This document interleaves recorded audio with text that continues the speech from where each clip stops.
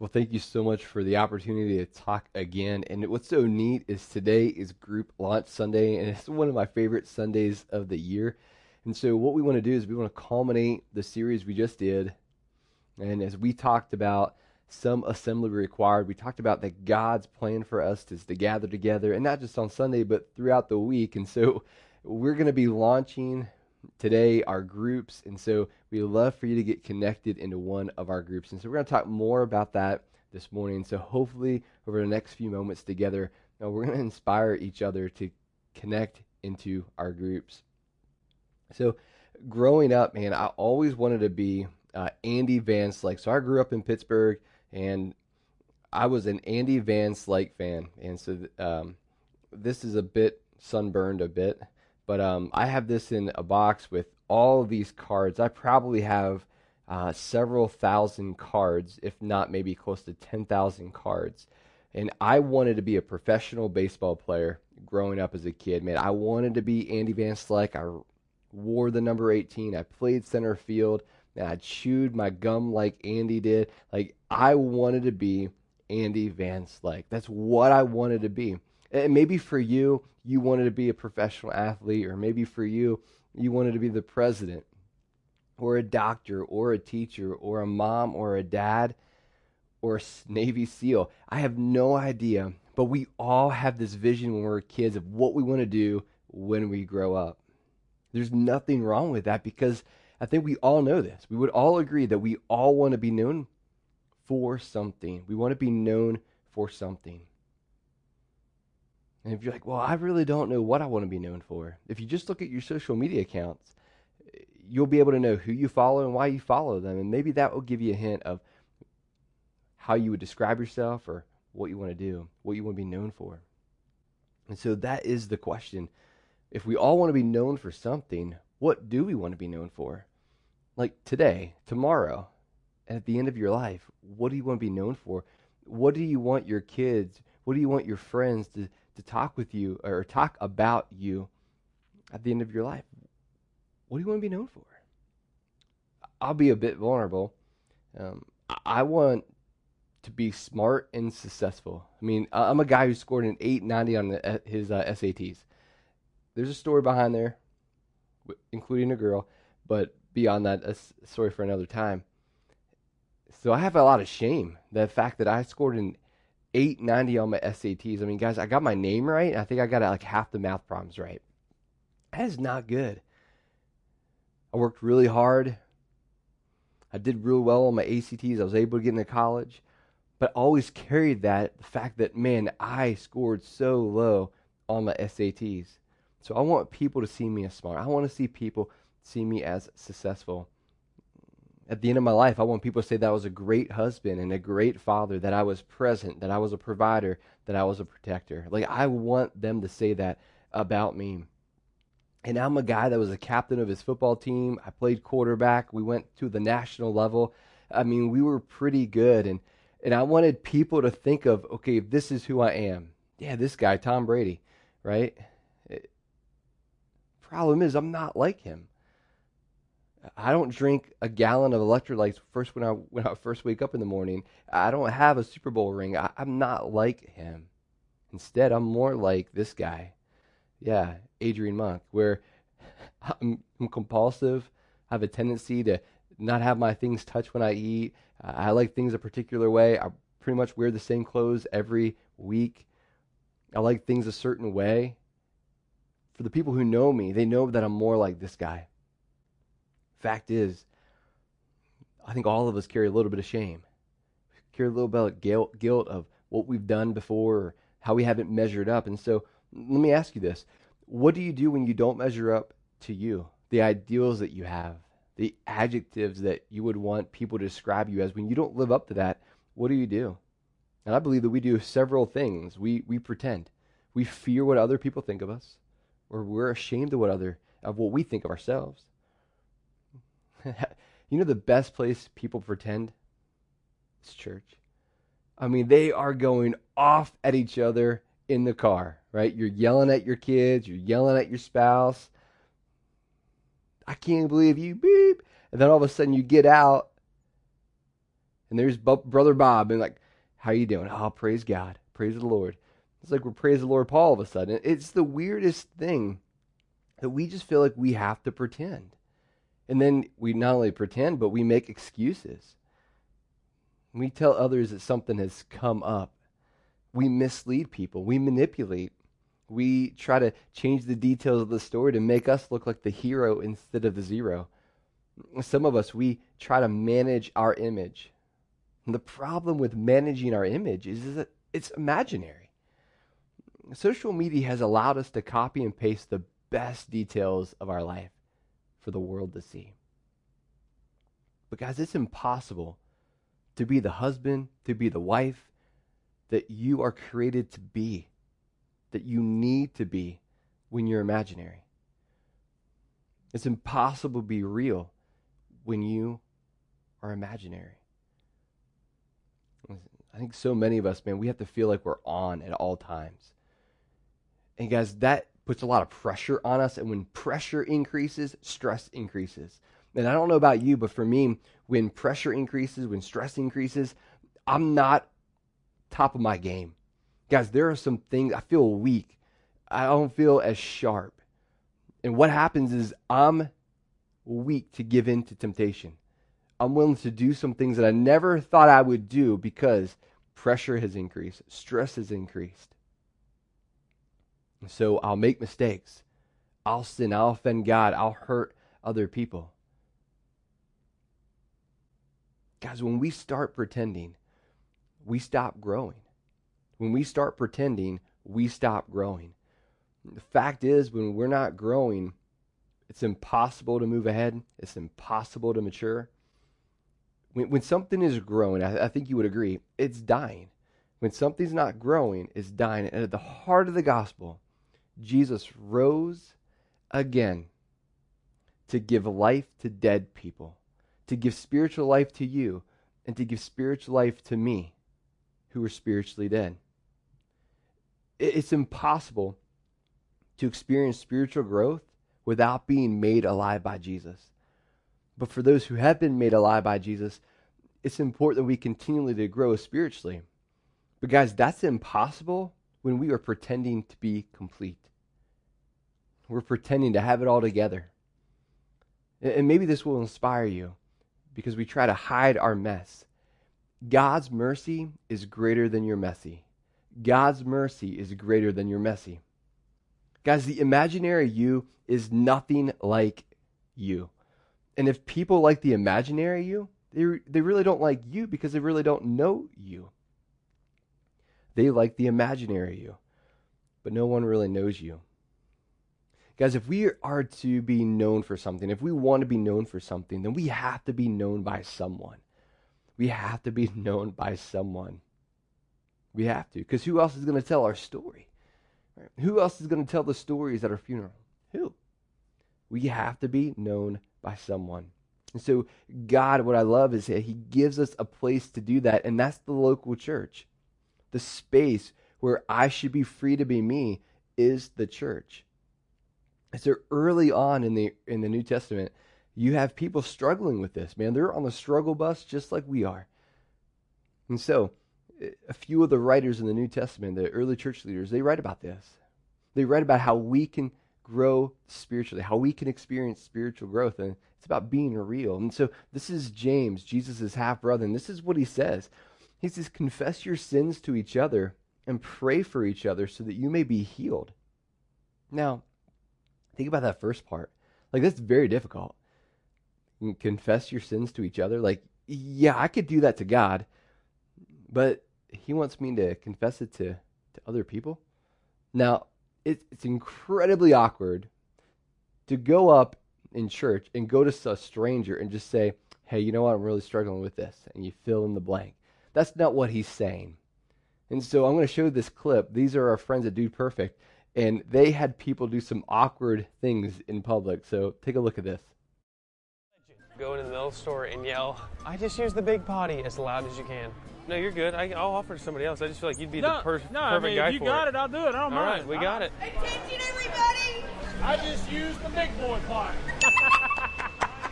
I just used the big potty.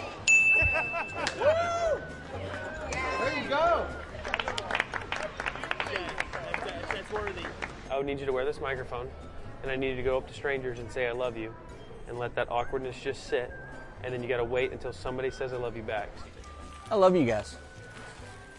Well, like, Why? for what you mean, like, I just love you guys. Appreciate it. that's what we're here for. But you walk through that little hallway back here, and then you come out on all fours barking like a dog. I will pay for your cart. In the peach shirt that's walking, tell him I love you, and then get down on one knee. Oh, And I'll propose to him in a heartbeat. Would you really? I love you. Will you marry me? What? How's it going? Love you, man. How are you? I'm good. How you doing? I'm good. You from here? No, ma'am. Okay. I love you guys, though. Well, we love you. You do love me. Yes. Well, thank you. Did you get an I love you back? Got it. We love you. We love you. Well, thankfully, we don't have something like this at church, right? We don't have it after Nicole or Allison or Jeff. They do sort of the vision moment. They're like, okay, guys, we're going to have everybody stand up and kind of go around the room. And yes, it might take about 15 minutes, but we're going to have everybody share where they sinned this week. I mean, how incredibly awkward and ineffective that is. He says, confess your sins to each other and pray for each other so that you may be healed. Where's the best place that happens? In a small group, in a trusted environment. One of the things our group leaders will tell their groups, what is said in group stays in group. The fact is, it's like Vegas. What is done in Vegas stays in Vegas. Same thing with group. It should be a safe, trusted space to be vulnerable, to confess, and then also to pray, because then you experience healing. The truth will set you free. Okay. We've talked about this the last couple of weeks, but the author of Hebrews writes this: let us think of ways to motivate one another to acts of love and good works, and let us not neglect our meeting together as some people do, but encourage one another, especially now that the day of his return is drawing near. The fact is, I want to isolate. I want to be like that imaginary self, right? And the way that I'm motivated to grow spiritually is to put that aside and be part of my group.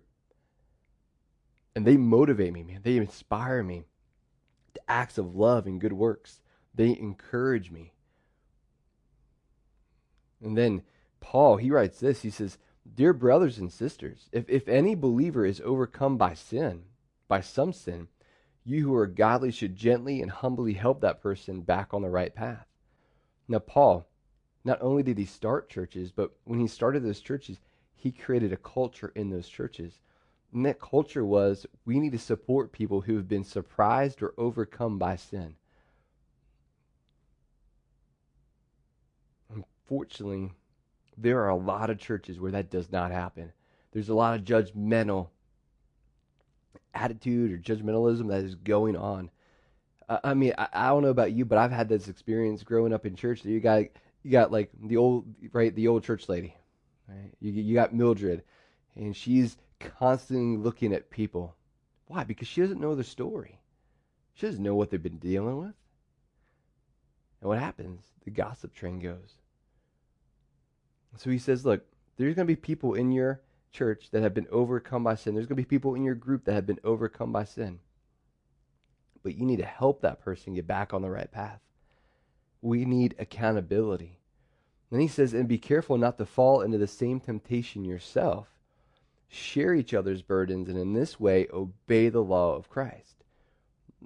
This idea that we're to be like Christ. So Jesus says, and he gives this invitation, he says, take my yoke upon you. He's like, let me walk with you through what you're going through.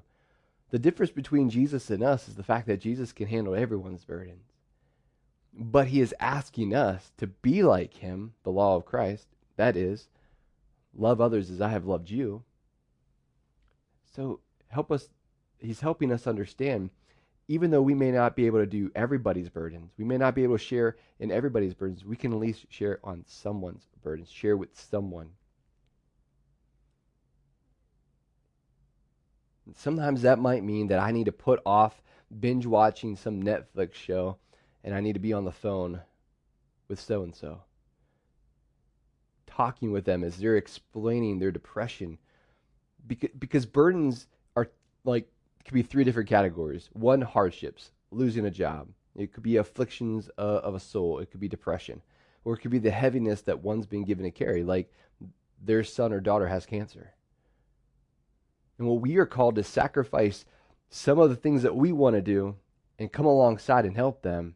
And by doing so, we are living that agape love, that selfless, sacrificial love.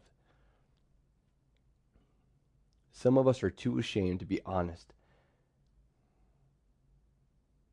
Guys, I hope this inspires you. See, God accepted you the way that you were so that he can transform you into who he wants you to be. God accepted you the way you were, but so that he can transform you into who he wants you to be. Guys, we believe that the best way we experience God's transformation is through a group of people who are being transformed by God. When you're around a group of people who are growing, you will grow as well. When you guys are pursuing God together, you will find spiritual growth. Look, we believe that growth can happen in rows, but we believe it best happens in circles. And this is where life happens, man. This is where someone can pray for you. This is where someone says, hey, me too. It's a place where someone is open about their struggles. It's a place where God uses other people to speak truth in your life, to help you make some really good decisions, some really wise decisions, so that you can become who he wants you to be. And that is like Christ. I'm not sure how this will sit with you, but over the last few months, I've had people come up to me and they've given me what would be called like a prophetic word. And these are two older ladies who I have a lot of respect for. And both of them said that they see our new facility being a place where hundreds and hundreds of people come throughout the week. That's exciting. That really is. Now, will that come true? I have no idea. But what I do know, and what our leadership knows, and the thing that we're committed to is this. We are committed to being real church over big church. Real church over big church. The emphasis for us will be circles over rows. Because we believe that a circle is a place of acceptance with the commitment to improve. People who go to a group and attend group want to be there because they know what it's doing to their spiritual growth. It's a catalyst for their spiritual growth. For those who've never been in a group before, many of our groups, once we get back in a meeting together in a room, not just online, one of the things that we've done a lot of is that we eat together, or we'll eat snacks together, or we'll have a meal together. We discuss the message, or we discuss a curriculum together, and then we pray together. One of the coolest things of the women's group, what they do, is that they take a Post-it note, and everyone gets one, and they write someone's name, and they pass it around, and then someone gets someone's name, and they pray for that person through the week. They'll text them during the week, hey, I just want you to know I'm praying for you. Or they send them a word of encouragement. We need that. And I'll be honest, the imaginary you doesn't have time for a group. It doesn't. It would be a waste of time. But the real you needs a group. About 10 years ago, I received a phone call from a guy. And this guy started attending our small group, and he opened up. After a while, he opened up about his struggles. He has an addiction. And so he calls me, he says, man, I just found out that I'm being deployed to Iraq. He's like, what I need you to do, if you're comfortable with it, I need you to call me on Wednesday of every week. He's like, don't tell me when you're going to call me, but just call me. Here's a phone, and I'm not sure how all that works. But anyway, I called that number on Wednesday, and I changed it up each week. I changed up when I was going to call him. And he says, I want you to know the reason why I need you to call me and why I'm asking 4 other people to call me throughout the week is because I don't want to stumble when I'm away from my wife. I don't want to do things that I'm going to regret. I don't want to have to stand in front of my kids and say, man, I blew it with your mom when I was overseas fighting for this country. He's like, I want you to call me, and I want you to ask me questions on how I've been doing.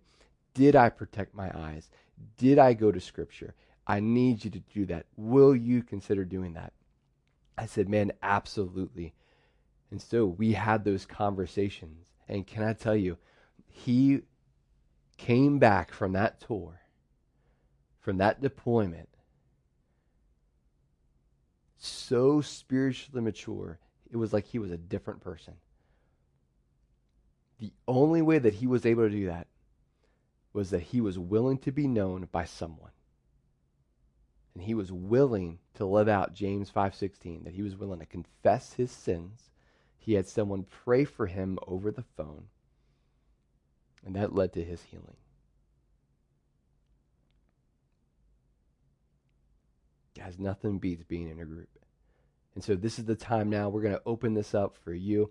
You can just go to southridge.us/groups and just click the button, find your group, and we have our groups ready, waiting for you. Love you guys.